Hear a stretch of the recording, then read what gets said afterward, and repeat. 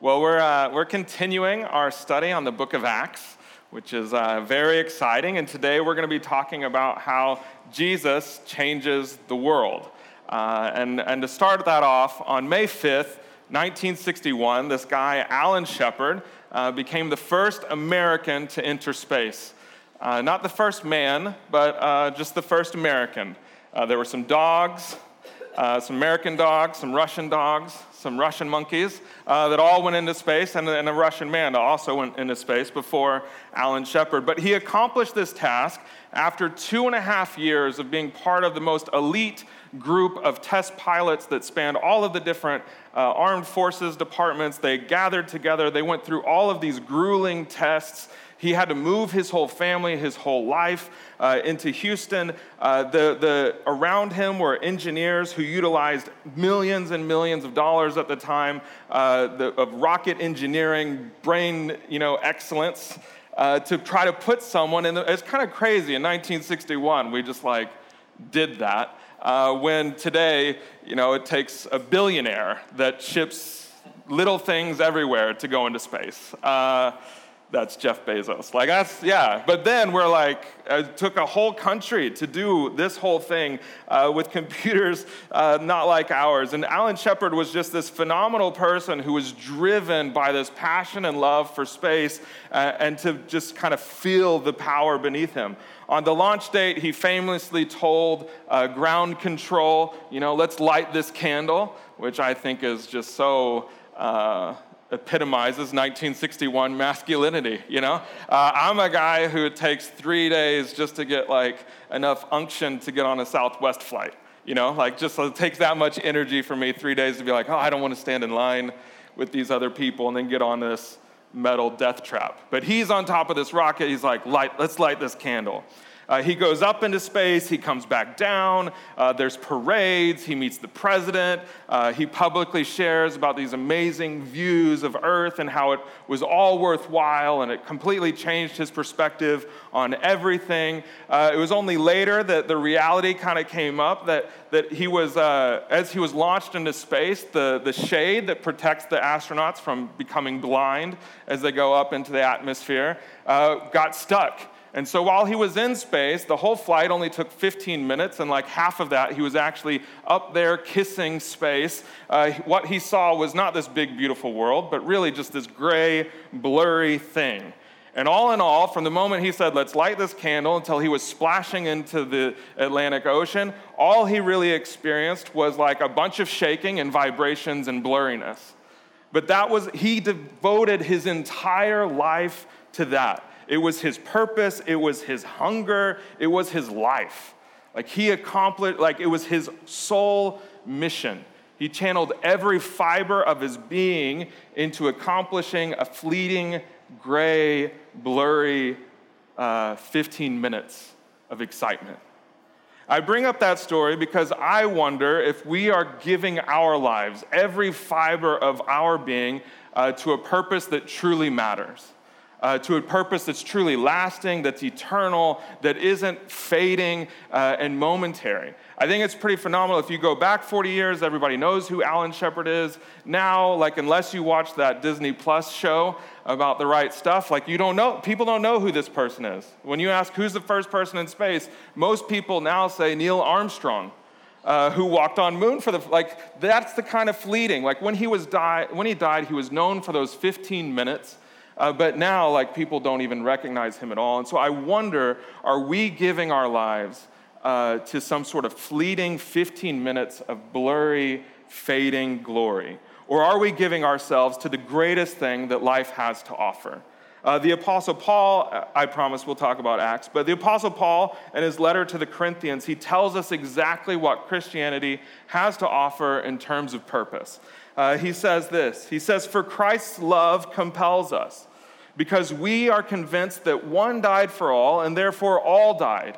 And he died for all. And those who live should no longer live for themselves, but for him who died for them and was raised again."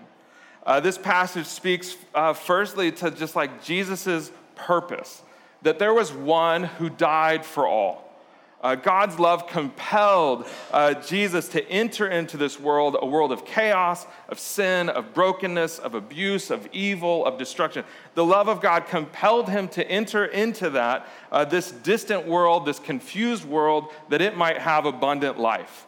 Not only did Jesus come and speak of a better way, a more positive thing, or something like that, but he actually pushed against evil, daily life, reversing curses, reversing sickness, all of those things. And not only did he do those things, speak a better way and do some good stuff, he died to redeem every broken, ill thing in this world. Every sad thing he died for. Every wicked thing he died for. Every sin that entangles us, he died for. That's what Paul's saying when he says, God's love compels us because one died for all and therefore all died. But that's also not the end. This is so great. It's in Jesus and his power to conquer death that he doesn't just, take care of the bad, sad things. He restores abundant, beautiful life, a life unhindered, a life with God, living in the care and protection that he provides. It's a guaranteed, abundant life with God through that Easter morning resurrection. And this is what's great, that Jesus isn't about doing it for a few, like these 12 guys from a long, long time ago. He was setting his sights on the whole, that for the love of the world, that's his purpose. His mission is for all to be brought close into that abundant life, for all to be brought into joy and to hope and faith, just as we were always intended to live. And Paul says here that they're compelled to live this life because of that love, but also because they've been convinced that that is the true story of the whole world. They've been convinced. And this world isn't just to kind of know some stuff and I kind of think I have this hunch, I'm going to play these people in my fantasy football list or whatever. No, it's like this deep conviction, this drive, this inner core that they believe with everything that they are, one died for all and one was raised for all. And so if you are convinced of these truths, that means that someone interrupted your life long ago. That means that they loved you, they told you these truths, and you were convinced of them and you believed them. And in believing and in walking with Jesus, you've entered into his purpose that is phenomenal. That his mission is not just a mission in your life, it is the vision of your life. His kingdom is your life. That's what it means to walk in resurrection. His restoring life is your life. Your whole fiber, all of your being, all of the decisions about where to move and how to vacation and all of these things now get placed underneath this powerful kingdom of God, and that's what you pursue. That's what it means to be convinced and come to belief. And so the book of Acts has this recurring phrase that really captures a people who are committed to the mission and the purpose of the gospel. Luke simply says, he says it 5 times throughout the book of Acts, he says, and they went about spreading the good news. It comes out every so often, and it kind of bridges 2 stories often, or some sort of new breaking in of the gospel and the kingdom in some other place. And it's really a demonstration of a people who have come to believe that the purpose of God is their purpose, and that all other things are aligned underneath that kingdom. And so today, we're going to look at the church in Antioch. It's in Luke chapter 11, and we're also going to read part of chapter 13. And we're going to learn how we might live out the kingdom as the vision for our lives. This is God's word from Acts chapter 11, verse 19. It says this: Now those who had been scattered by the persecution that broke out when Stephen was killed traveled as far as Phoenicia, Cyprus, and Antioch, spreading the word only among Jews. But some of them, however, men from Cyprus and Cyrene, went to Antioch and began to speak to Greeks also, telling them the good news about the Lord Jesus. And the Lord's hand was with them, and a great number of people believed and turned to the Lord. News of this reached the church in Jerusalem, and they sent Barnabas to Antioch. And when he arrived, he saw what the grace of God had done, and he was glad, and he encouraged them all to remain true to the Lord with all their hearts. He was a good man, full of the Holy Spirit and faith. a great number of people were brought to the Lord. Then Barnabas went to Tarshish to look for Saul. And when he found him, he brought him to Antioch. So for a whole year, Barnabas and Saul met with the church and taught great numbers of people. The disciples were called Christians first at Antioch. During this time, some prophets came down from Jerusalem to Antioch. One of them was named Agabus, and he stood up through the Spirit, predicted that a severe famine would spread over the entire Roman world. This happened during the reign of Claudius. And the disciples as each one was able, decided to provide help for the brothers and sisters living in Judea. And they did, sending their gift to the elders by Barnabas and Saul. And then this is from Acts 13. It says, Now the church at Antioch, there were prophets and teachers. Barnabas, Simeon called Niger, Lucius of Cyrene, Manaen, who had been brought up with Herod the Tetrarch, and Saul. While they were worshiping the Lord and fasting, the Holy Spirit said, Set apart for me Barnabas and Saul for the work which I have called them. And so, after they had fasted and prayed, they placed their hands on them and sent them off. This is God's word. This is an important moment because the church exists and is born outside of Jerusalem. And for the first time ever, it exists even outside of Judaism, like that there's a church that's not even distinctly Jewish. This was the city of Antioch. It was this big Greek metropolis. And it says here that they for the first time, they were speaking the good news about Jesus to Greek people. And like when you hear that, you might have images of 300, like well-built, six-packed Greek Spartan men, right? You might have, slightly less fit image of the movie Troy and Brad Pitt and, others like him. And you're like, oh, that's the Greek people that he's talking about. Or maybe you're just like much more modern. You're like, right, the movie My Big Fat Greek Wedding, those people. That's what they're sharing with.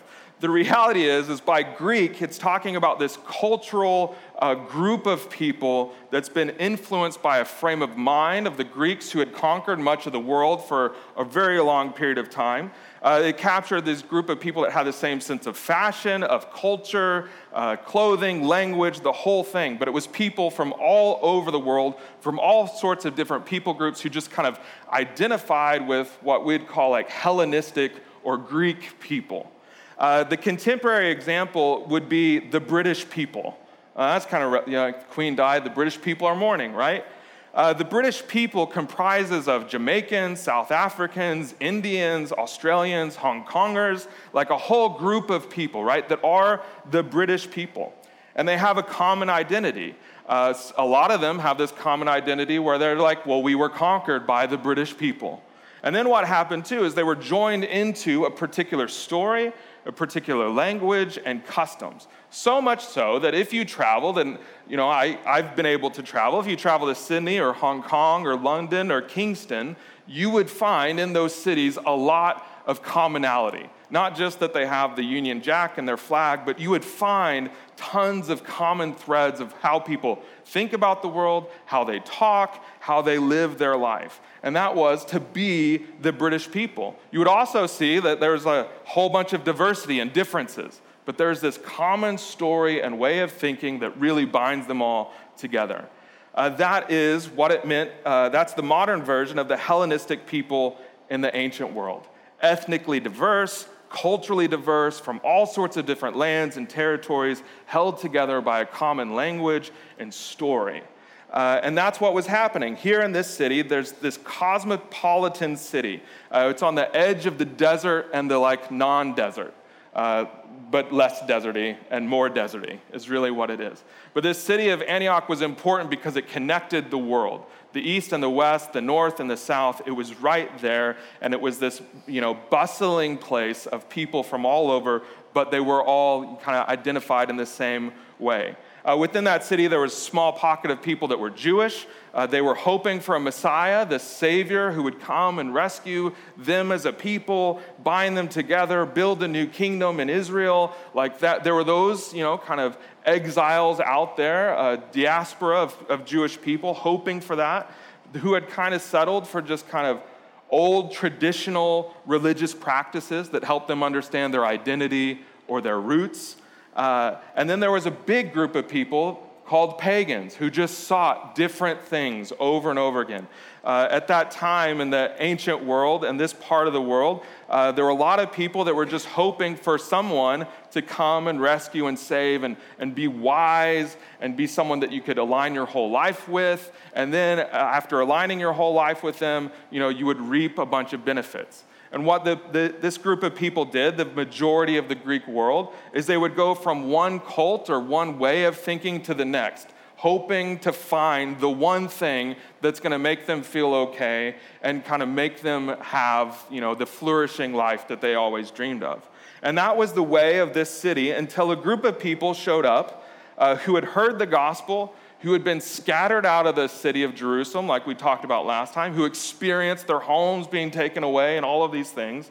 These people, convinced and convicted of the gospel, came to this city as refugees, and they began to proclaim the gospel to everybody. There were people, some of the people were from Cyprus, this tiny Greek island, essentially, this port between places that helped the Greeks kind of conquer everything. Those people like Barnabas, he was from Cyprus. Then there were Cyrenes. These are the most famous Cyrene in the Bible is Simon of Cyrene, who was the man who carried Jesus' cross for him. You know that story that Jesus is walking, he's holding up their processional to kill him, and so he can't carry the cross after being tortured throughout the night, and so they pull this guy from the side. His name is Simon, and he's from Cyrene, which is this Greek settlement in a place of the world that we would now call Libya. He was an African man who was in the city of Jerusalem to celebrate Passover, and he carried the cross. I just find this fun and fascinating. Jordan does too. Simon of Cyrene is one of the prominent witnesses, first century witnesses of the gospel of Jesus' death and resurrection. He had 2 sons. They became prominent members of the church in Jerusalem and in Antioch, so much so that even hundreds of years afterwards, people would go to that family, the family of Simon and Cyrene, and ask, hey, did this really happen? And they would say, yes, Jesus really did rise from the dead. That's who they were, those kind of key witnesses, Northern Africans who had moved over and began proclaiming the gospel. And so we see these 2 groups of people come into the city and they start sharing the gospel with those people. And the non-Jewish people, the Greeks, take hold of this message almost instantly of this is the thing we have always waited for. This is the message we've longed for. Large group of people believe, they yield their life and their allegiance to Jesus. Not only that, but this church ended up reaching and being part of reaching the whole known world. You can trace the roots of the gospel into Africa, into West Africa, into the East, even into Asia, Persia, and India. You can trace it all the way to Rome through this little church. More so than Jerusalem. It's pretty amazing. And there's 3 things that I think we see in the passage that I read that allow them to be this kind of church that reaches so much, that crosses cultural boundaries, that does all of these things. There's 3 things. The first one is they spoke up. They talked about Jesus. As they were rubbing shoulders with Jews and Gentiles and barbarians and Greeks, they were on that, the edge of the desert. They were so compelled by the love of God and the conviction that all of this is true, they figured out how to make the message of the gospel true to a diverse group of people, and they talked about it all the time.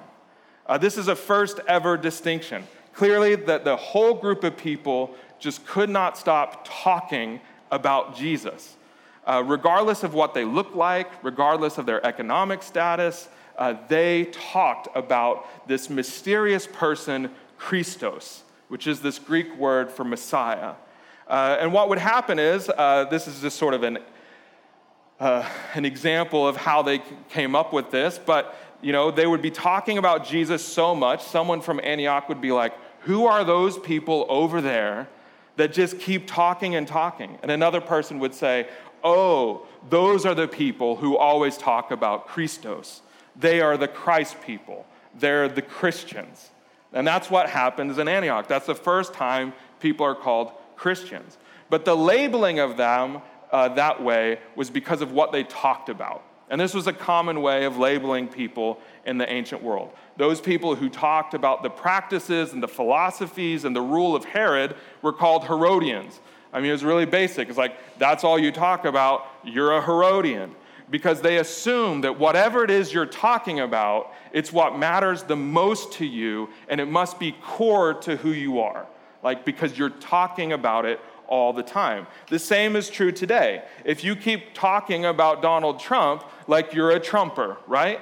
Like you have a special hat and everything, but it's like, oh, I'm going to label you by what you talk about. Or, less controversially, those people who really love Beyonce and talk about Beyonce all the time are people called the Beehive, right? Is that accurate? Yeah, thanks. Trips one. Now, this is what's fascinating. Like, we do the same thing that they did before. It's like that you must be, something deep within you is coming out over and over again, and that's who you are. Now, I think the convicting thing to process is, what is it that you talk about?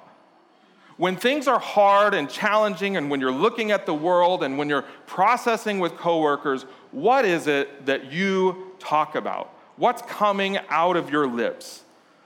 And that will let you know what you love. That'll let you know what you find your hope in. That'll let you know what you find your deepest longings and faith in. It's the things you're talking about. This use of the term Christians was not a label given to a group of people that had a bullet point listed of things that they believed in. It's like, oh, to be a Christian, they believed these 7 things, and they believed it privately and quietly, and so let's call them Christians. No, the label Christian is only applied to those people who publicly could not stop talking about the hope and the joy and the authority that Jesus had in their lives. The label of Christian, being a Christian, I know it's like such a hard thing for people to talk about, like, I'm not a Christian, I'm a Jesus follower. We have all these cool names now. To be a Christian biblically, I'm just talking about in the Bible, and I know it's more complicated now, but in the Bible, to be a Christian is to be someone who talks about Jesus. That's what it is. And you might think, is that okay today? Like, that sounds kind of rude. Like, it sounds rude to go out there into the world and be like, hey, you should believe this, right? That sounds rude. Like, you don't want people coming to you and telling you what you should believe. And we should all just be nice, and nobody should talk about what they believe. Unless a few people, they get to talk about what they believe, and we should all agree with it, right? Isn't it rude, Brad? Isn't there a thing about some monk or some saint somewhere who said, your actions speak louder than words, and so let's just be really nice? And that's what it means now to be a Christian. I have this real elaborate story for you that's completely made up. So imagine that the La Brea tar pits erupt again. But instead of tar coming out of it, it's just sheets and sheets of gold. And the city of LA doesn't know what to do, like almost anything that comes about. And so they say, hey, if you go down there and you pick up the gold, it's yours. We don't know what to do with all of this gold. If you go over there and you pick it up, you can put it in your pocket, take it away, please help us out. And you just happen to be walking by the tar pits, on your way to work or whatnot, and you see all this gold and you take some and you put it in your pocket. And you think, wow, this gold is awesome, I should let my coworkers know about this. I should let my friends know about this. And so what you do is you go into the office and you're really nice to your coworkers. Like, you bring them coffee, you leave them really encouraging notes. You go to your neighbor and you say, hey, can I take your trash out for you? You're so nice. But a week goes by and none of them have gone to go get gold from La Brea. And you're like, well, I've been nice. Why didn't they go get the gold? So you get a little bit more upset about this, and you're like, I can't believe they haven't done this. So you decide to print off some little flyers that say, gold, tar pits. And you put them on everybody's windshield. And you shove them in their little mailboxes. And still, none of your friends, none of your coworkers have gone to go get the gold from the tar pits. They're like, look, I am being as nice as I can be, and they're still not getting the gold. I've told them, I gave them paperwork. They still haven't gotten it. You decide to get a megaphone, and you yell at people as they come in and out of Whole Foods. Gold, tar pit. Gold, tar pit. Still, nobody's getting it.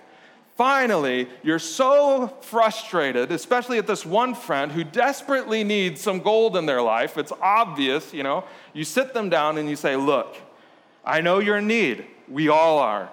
We've all seen the housing prices and the gas prices. I know you need this. I just want to tell you something for your good.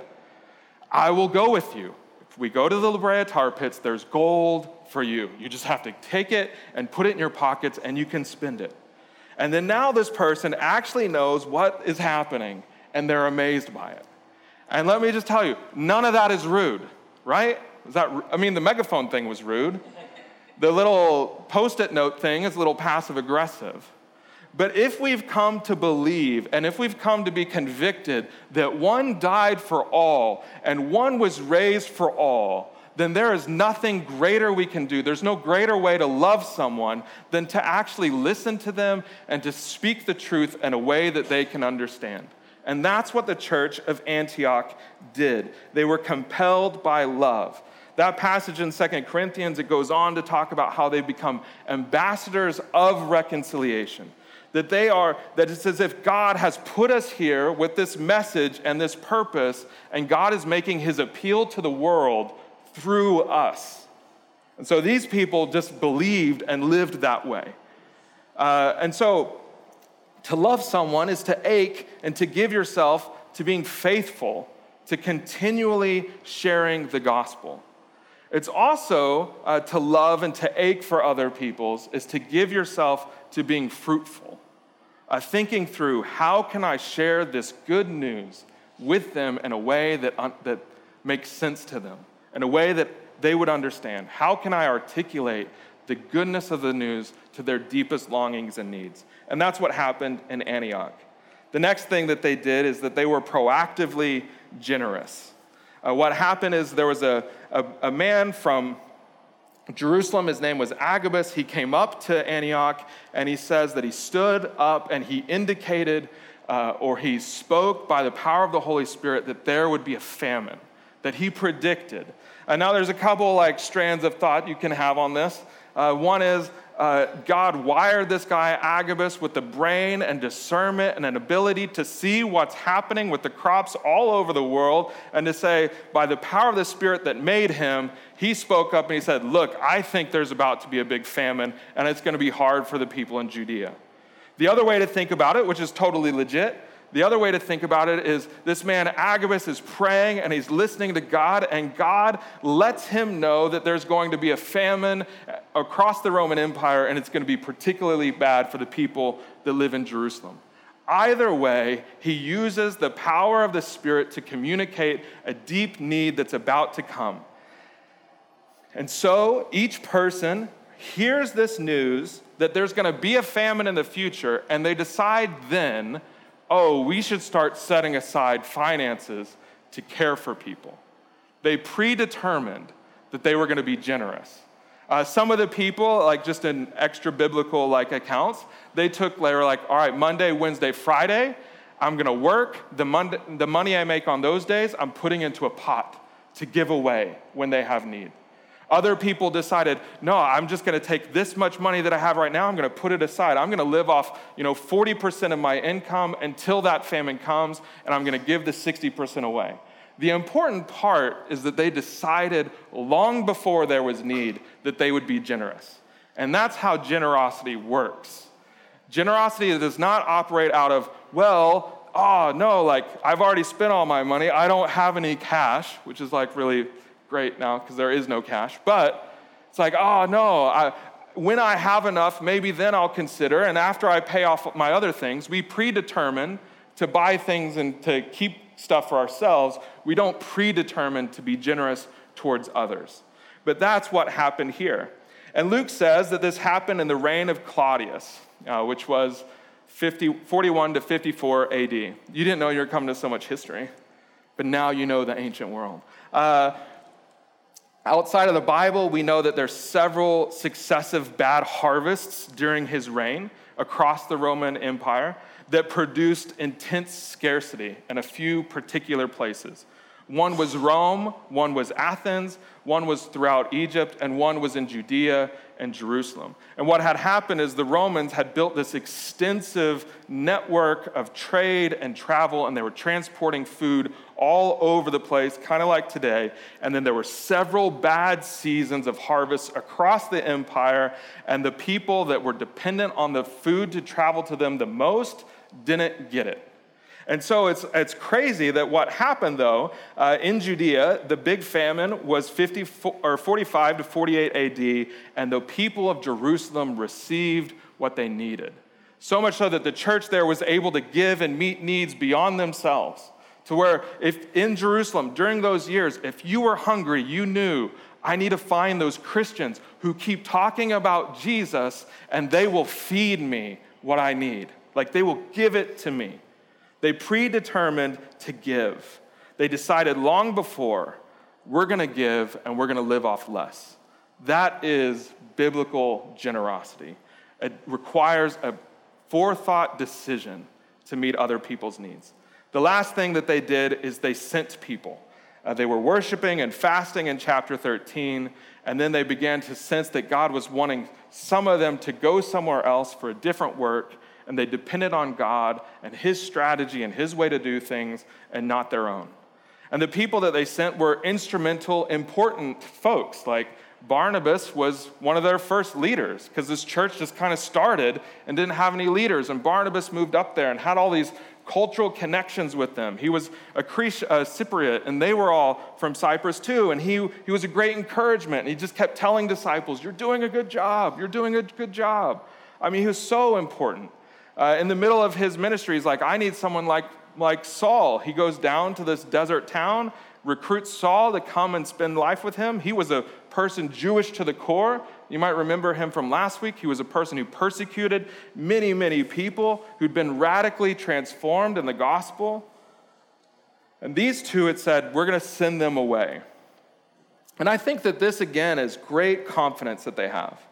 It isn't a scarcity mentality. It's a belief that the mission of God is worth it, a belief that God loved them enough to care for them, that there wasn't just a few gifts for the church to go around, and so they needed to hoard some.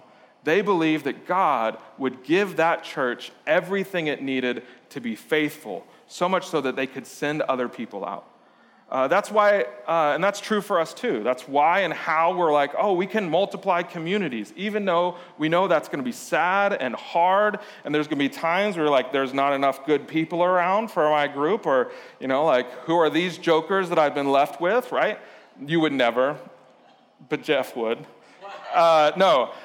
And you're going to be in those moments, it's like, oh no, it's because I'm convinced that one died for all and was raised to life. Therefore, I can have, and I probably do have from that same God, what I need today. I think the powerful thing is that happened from a place of worship, a place of dependence on the Holy Spirit. And that's how they, with great confidence, laid hands and sent people out somewhere else. I love that they were worshiping before and fasting before, and then they worshiped and they fasted a whole bunch more.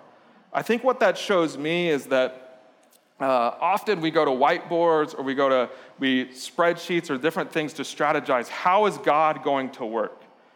But I think the true force of the mission of God is people who are worshiping God and dependent and love him and adore him, and that's like the fuel that we actually need.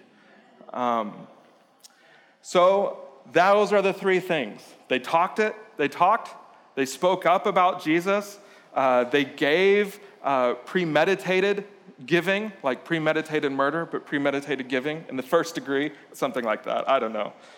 I only watch Brooklyn Nine-Nine, so that's my level of law that I know.